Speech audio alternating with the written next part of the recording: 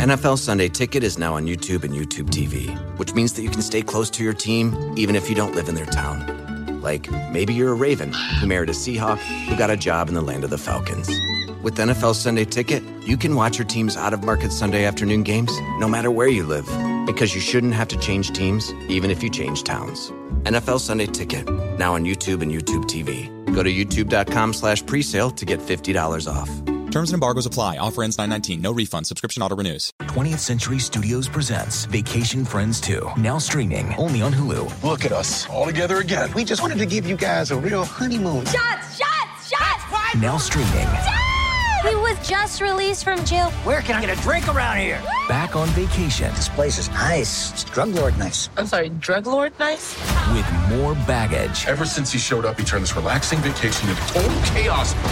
Who does that? Vacation Friends 2. Rated R. Now streaming only on Hulu. At Kroger, everyone wins when it comes to saving big. Because when you order online through the Kroger app, you get the same great prices, deals, and rewards on pickup or delivery that you do in store, with no hidden fees or markups. Best of all, you'll know when items in your cart have a coupon, so you never miss a deal. So whether you're a delivery lover, picker-upper, or you shop in store, no matter how you shop, you'll always save big at Kroger. Kroger, fresh for everyone.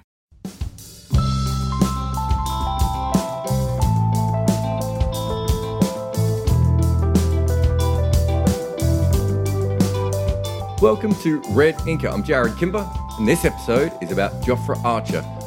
Recently, Jofra came out very strongly with some comments about some racism that was perpetrated on him by some random bloke in New Zealand who compared him to some random actor from America, and it's MAGA related. There was Tucker Carlson. It was, honestly, it was as stupid a connection as it was boring. To quote Samuel Johnson and Henry Gibson, the host of the video was not only dull himself, but the cause of dullness in others.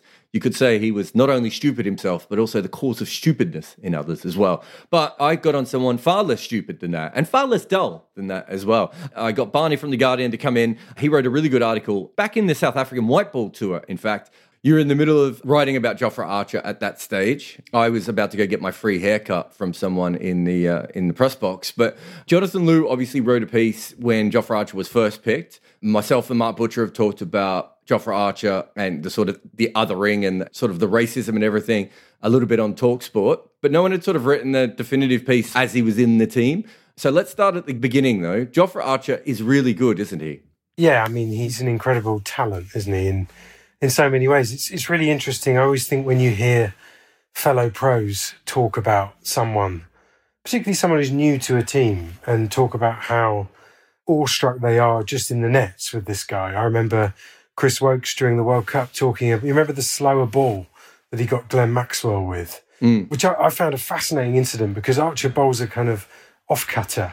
And as it's coming down, you can see Steve Smith has read that ball coming out of his hand. He knows that Maxwell's been done into playing a drive, which goes straight to mid-off or cover. And you can see Smith almost holding his head saying, oh no, that's the slower ball. And Wokes later said they'd both been in the nets earlier that week and someone had shown them how to do it. I can't remember who it was. And Archer had come back 5 minutes later able to bowl this thing while Wokes was still putting it into the roof of the net. And this is an experienced international bowler saying, wow, this guy is talented. There's a couple of moments for me. There's the last ball bouncer to Mitch Santner. World Cup final, last ball. Mitch Santner can bat a bit. The idea of just suddenly bouncing him, for me, is just truly bizarre. There was the Steve Smith incident, which the test, to be fair, shows us quite well. And then the other one is Leeds, where he actually slows himself down and if anything, bowls better because of the conditions. I remember that was the point where everyone was not sure if he was just bowling himself slow because England had almost killed him in the previous test, or whether he was that smart. It turns out he was just that smart. I guess so. I mean, I suppose the other thing I'd say about that is it's important to remember also that he is really learning, and I don't think he's totally in control of what he does. I mean, do you remember the game where he came back from injury and he played for Sussex against the second 11 down at Blackstone Road? He came back and he got 7 for nothing, and I think scored 100 as well. And you kind of thought, yep, that's a genius level guy playing against second 11 players and kids. Well, I was there the next day with a rep team who I coach, And we saw him get absolutely carted all over the place. He kept being top-edged and hooked for 6. And he went about 7 and over because he was bowling the wrong length. He wasn't feeling that great, And even there, you could see, wow, an incredible talent, but he's still learning as well. And I think moving on to what we're about to talk to, that's one of the things people perhaps haven't quite been able to grasp when you see someone with such obvious talent and ability to learn, that a lot of things are new for him too. Yeah, it's true. It wasn't that long ago I was watching him bowl left-arm wrist spin for Hobart Hurricanes in the nets and doing quite well. And he still hasn't managed to take a single wicket at international level with his left-arm wrist spin. He's got a lot to learn, that young guy. He obviously is very different. But I want to talk about the article that you wrote in The Guardian. How much of that article was written because of your experience writing about football, and especially young, black, talented players, English players, I suppose, in football? Yeah, there is definitely a bit of crossover there. I'm always wary of comparing everything to football. But football is a little different to cricket in this regard, in that obviously it's a lot more mixed as a sport, and it's had to process these issues a lot more rapidly and a lot more publicly. Also, people are happy to talk about this stuff. On a more simple level, we've had the obvious comparison is Raheem Sterling, who has been incredibly vocal and very good at explaining the way unconscious forms of prejudice and bias work, which is not something I'm going to claim to be an expert on. It's very important not to claim to be an expert on things you don't know anything about, but to listen to people who are.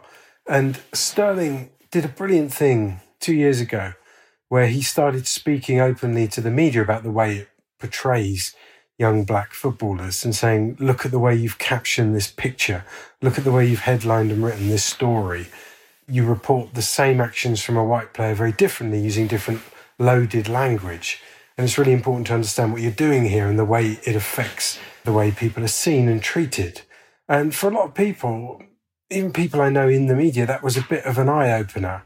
And people were a lot more careful afterwards. And it was a very valuable service in lots of ways. Obviously, nothing's been cured, nothing's perfect. But in terms of a question of everyone becoming a little better at talking to each other and about each other, that was a kind of key moment.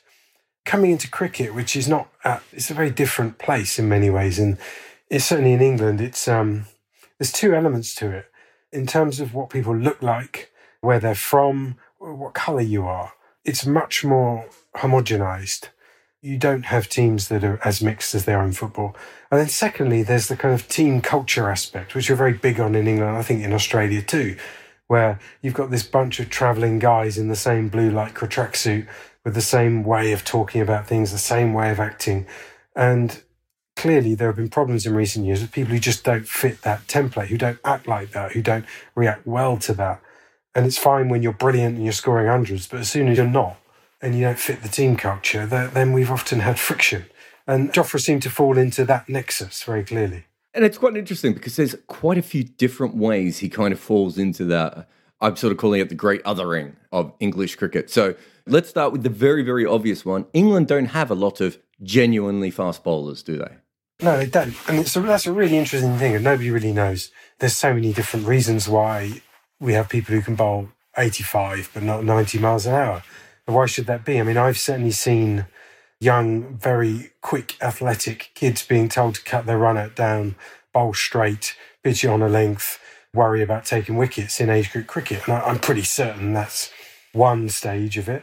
I'm sure another stage is when you get to higher levels of actually playing county cricket. There's literally no point banging the ball in quick on April, May, early June pitches. You just don't get results. You're not going to be picked. You're going to be told to cut your pace down and bowl and get people to nick off to slip in the keeper. So, it's partly due to conditions.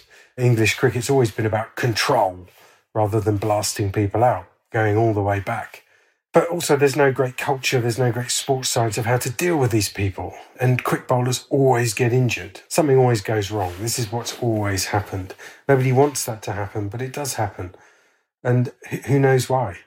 And it is quite interesting because we know the force going through the body. Pat Cummins talks about it in the test a little bit. Brett Lee's talked about it a lot because I think he was one of the early maybe sports science fast bowlers. So he spent a lot of time with scientists and different people working through that. But we now know that realistically, the front foot no ball rule and bowling over 90 miles an hour, they're not a good combination of stress points on the body. And you mentioned Mike Selvey talking about us not really understanding fast bowling still after all this time. Yeah, and Selv is very good on this. On one hand, he'll say the only safe way to bowl fast is not to bowl fast, which is kind of true. That's your first principle. It's like Grand Prix racing. Like, if you want something that's not going to hurt and isn't going to injure you at some stage, this is not that thing.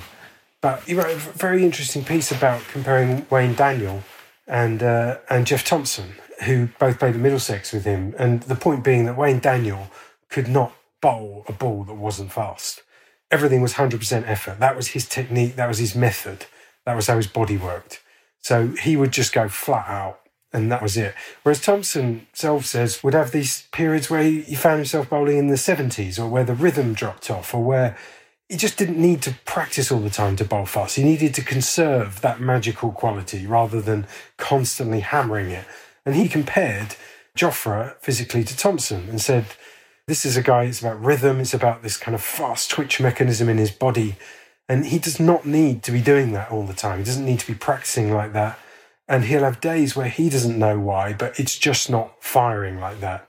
Another guy who's very good on this is Stephen Jones. I don't know if you've followed him at all. Yeah. And he says the same thing. He says if he were to be coaching Jofra, he'd have him bowl 6 balls with recovery in between at his absolute quickest twice a week.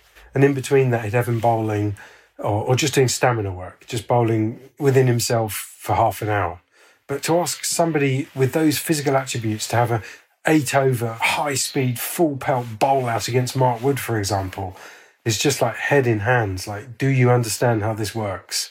And the answer apparently is not.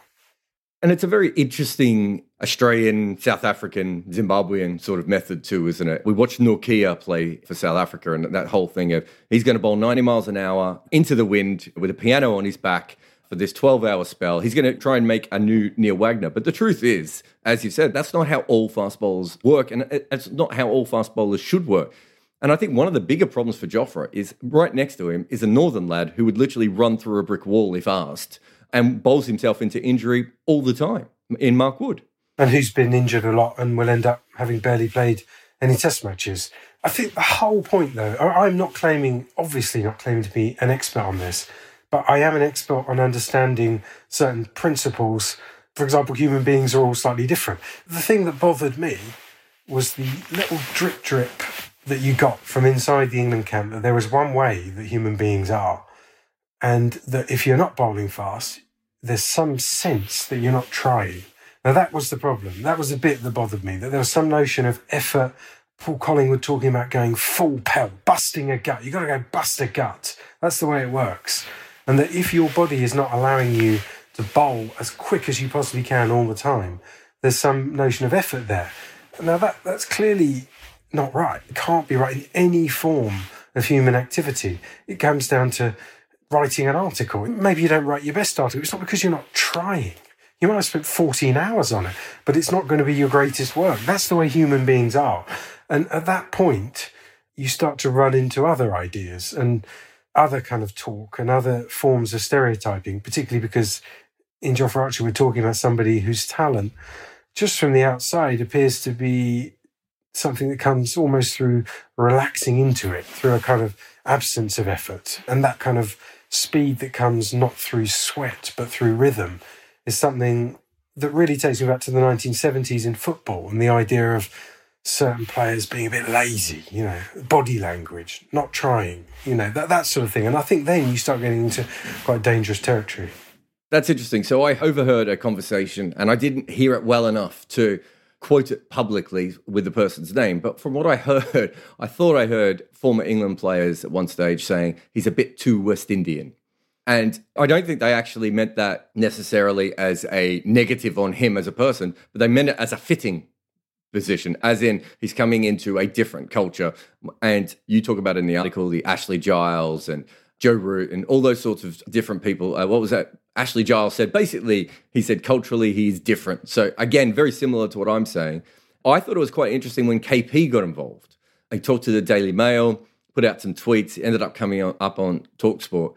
And I think there's a certain point where it's obviously about the fact that not everyone in that camp thinks that Jofra is English enough or whatever their kind of terminology would be. But it's also that he's a very self-made person, a lot like KP, and he doesn't quite fit in. I mean, he couldn't be any less like Chris Wokes as a human being. And Chris Wokes is kind of the guy. He's the sort of guy that you can take him out of the side. He'll still train just as hard. He's a lovely person, good to talk to, hard worker, will do the donkey job if he has to. Jofra is quite clearly, in almost every human aspect, not a similar person to that. I agree. I've heard an awful lot of bullshit from former players about culture and being West Indian, just chat around the place about this fella's a bit different. Yeah. And the people he's been compared to on all those occasions are other West Indian players who liked to have other recreational activities, weren't entirely serious, blah, blah, blah. That's the kind of talk you hear.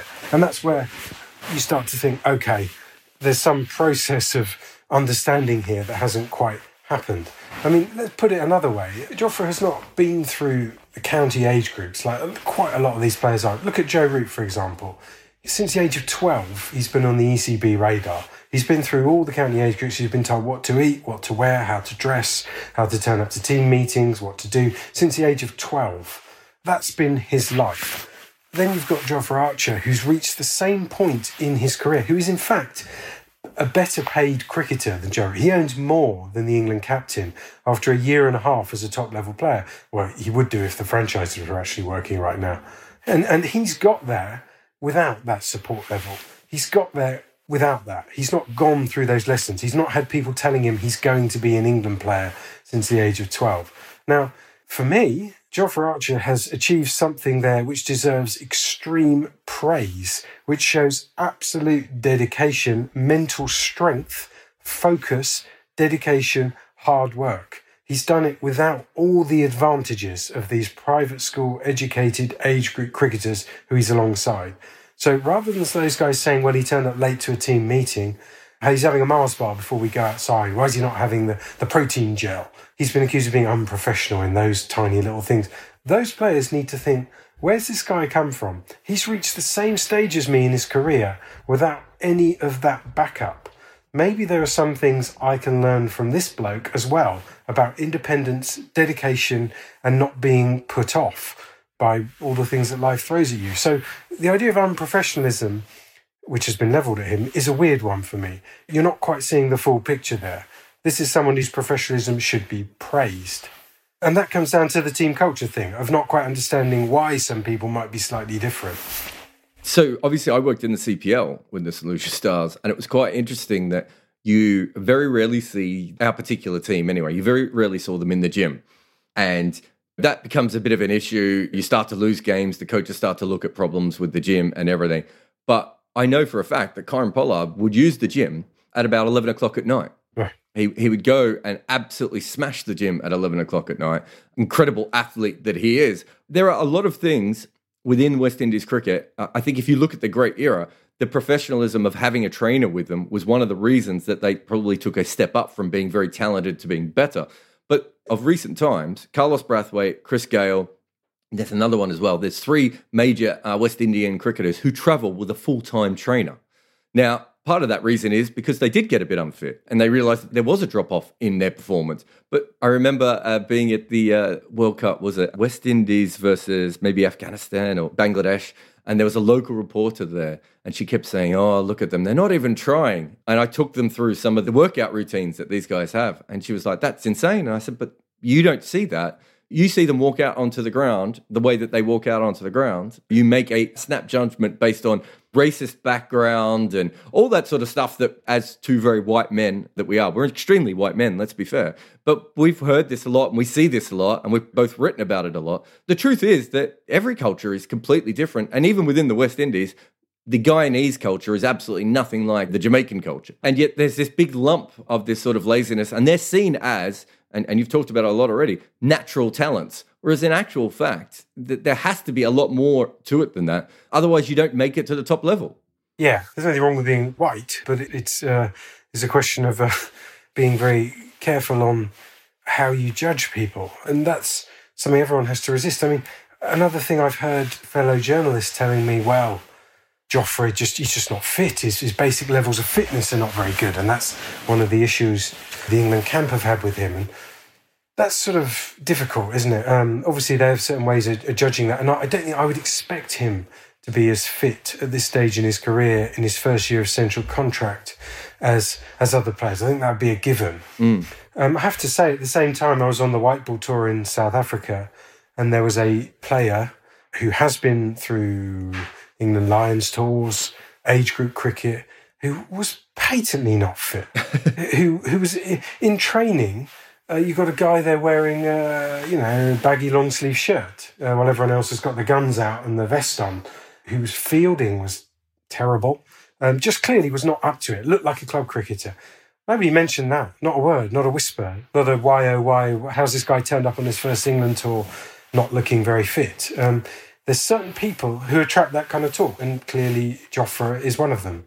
This hasn't been a problem for England cricket while it's been top-level professional. So since the 2000s, they just haven't had a lot of West Indian players, so of backgrounds, the Devon Malcolms and all that. It sort of moved. By the time they got to the sort of academy level, Australian level of professional cricket, a lot of those West Indian guys had gone. I know there's a few, obviously, Mills has come through.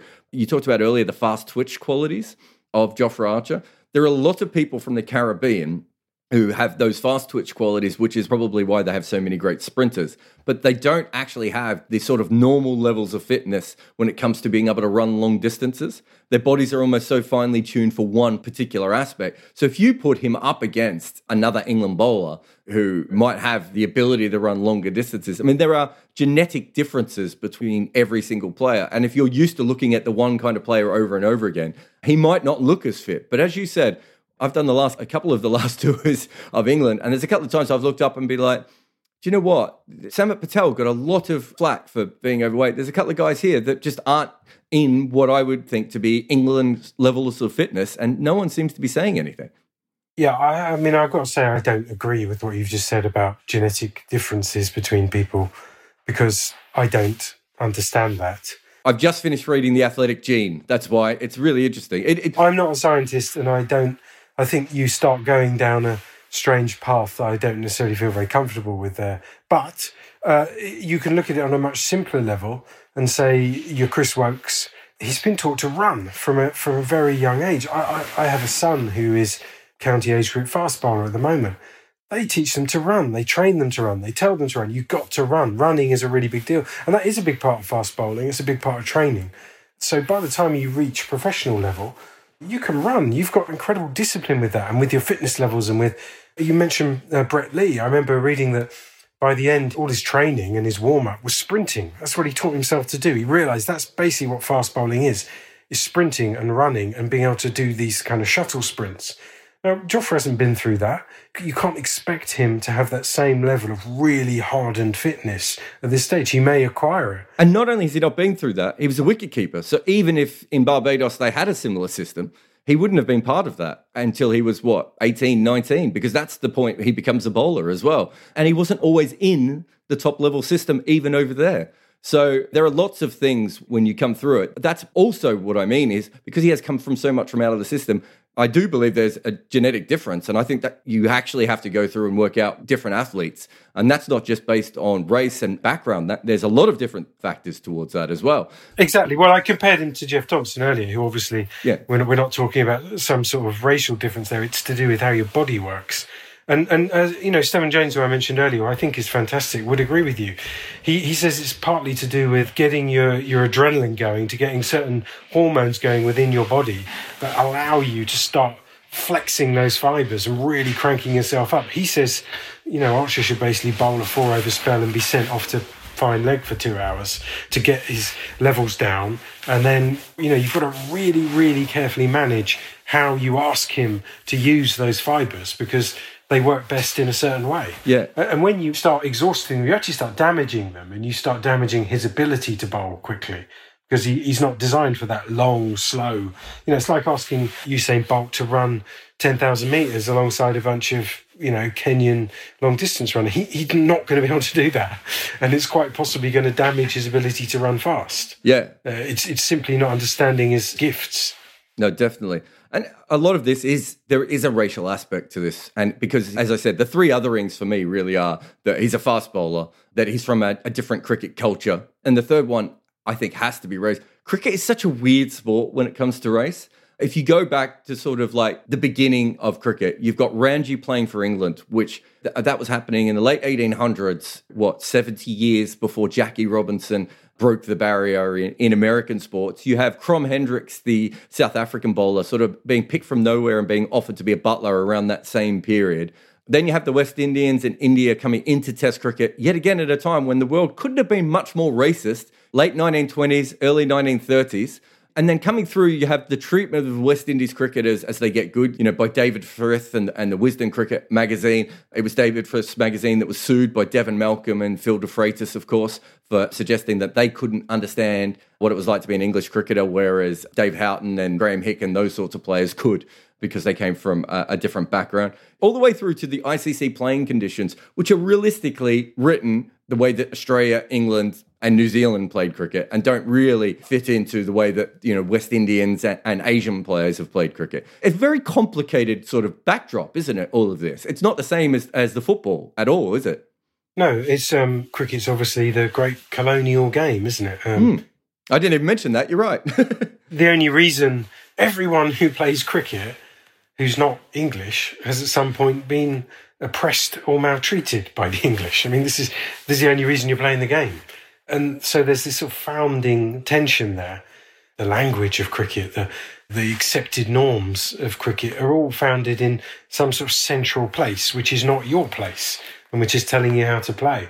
And it goes through all the way through ideas of cheating, spirit of cricket, ideas of what is and isn't acceptable when you're bowling spin and trying to get a few extra revs on the ball.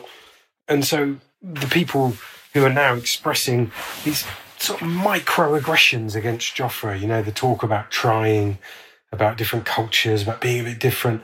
They're kind of people who are kind of unwittingly transmitting this very, very thin, fine edge of something that's run through their sport for, 150 years. So we shouldn't be surprised. Shouldn't necessarily say, well, this is something you've concocted yourself. But we should be aware of what we're doing and try to reason outside it. I mean, that was essentially my objection to this kind of stuff I was hearing around that team. No, have you spent much time with Jofra at all? No time at all. I've said hello to him a few times. I am predisposed to think he is a nice bloke, because when I took my bunch of under-12s to play down at Blackstone Road last year, he came out and waved at them all and said hello, which he really didn't have to do. And he was in the middle of a game, and I thought, yeah, you're all right. So no, I don't know him at all. Like everyone in sport, I know someone who knows.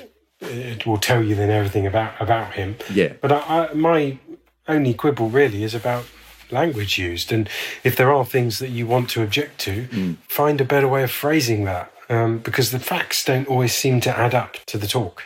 No, definitely. The only reason I really asked that is because I think he's handled the situation quite well so far. Obviously, the blatant racism in New Zealand, even the other day when he retweeted the moron having a go at him, comparing him to Jussie Smollett, who, if you don't know Jussie Smollett, he was the actor who faked being attacked to blame it on Donald Trump fans, but it ended up he just paid for the attack himself. So it was an incredible video. I had about a 10-minute conversation around a swimming pool one day in South Africa, as you do. And he seemed very nice, a very shy person. I remember Goffey telling me that no one seemed to know who he was in the team until they started playing, I want to say World of Warcraft, but it was like one of those online role-playing games. I thought it was Call of Duty. I think they... You're right, it was Call of Duty, yeah. Yeah, that seemed to be a kind of bonding thing. I mean, he's clearly quite shy, but at the same time, he clearly knows who he is and what he's about.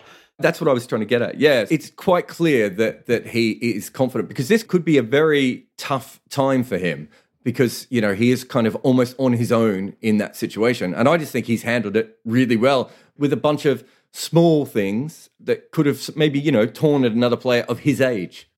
Yeah, I mean, let's face it, he had an absolutely miserable winter. The abuse in New Zealand started it, and it's worth remembering that he himself had to call that out. It was his tweet, which actually, without that, nothing would have happened. I don't know what happened there. I'm assuming he actually mentioned that to the authorities, to the team, to the ECB officials around him, but it was his own tweet which made it public, and from that, we all started to turn. He was supported, and we eventually had some sort of process enacted on that. But then he had to call that himself. The thing everyone goes back to, where he bowled so many overs in that Test match. I tried to get Chris Silverwood to agree that was a mistake for him to bowl quite that much, and he wasn't quite willing to go that far. But I think clearly everyone would agree that was a mistake. We had him being forced to do fitness tests to prove he actually had what we've later found out to be a serious stress fracture in his arm, which I don't remember Jimmy Anderson being forced to prove he was injured at any stage. He had a terrible time, but an awful winter, which I'm sure he's taken it to heart, but, might have really derailed people.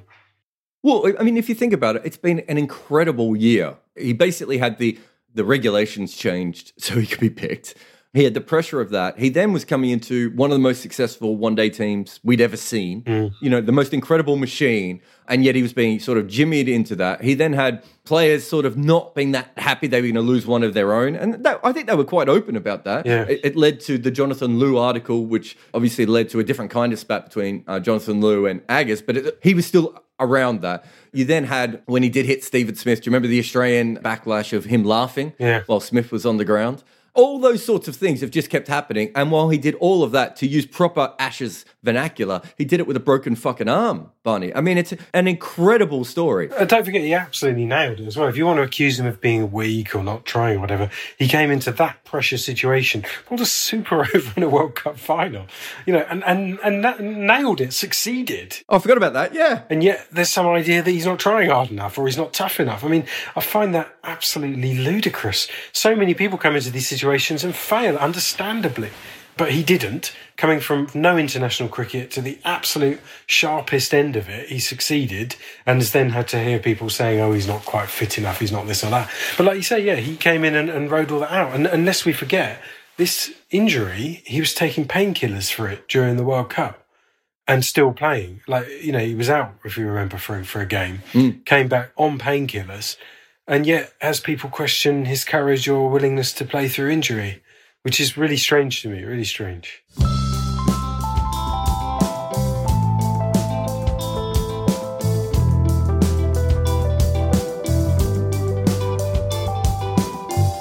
Thanks for listening. You can follow Barney on Twitter. Just put his name into Google. It'll come up. I'm there too somewhere. Please review on Apple Podcasts or whatever it's called these days. Tell your friends. Maybe do both. Tattoo it on your arm as a tribute. All the good things.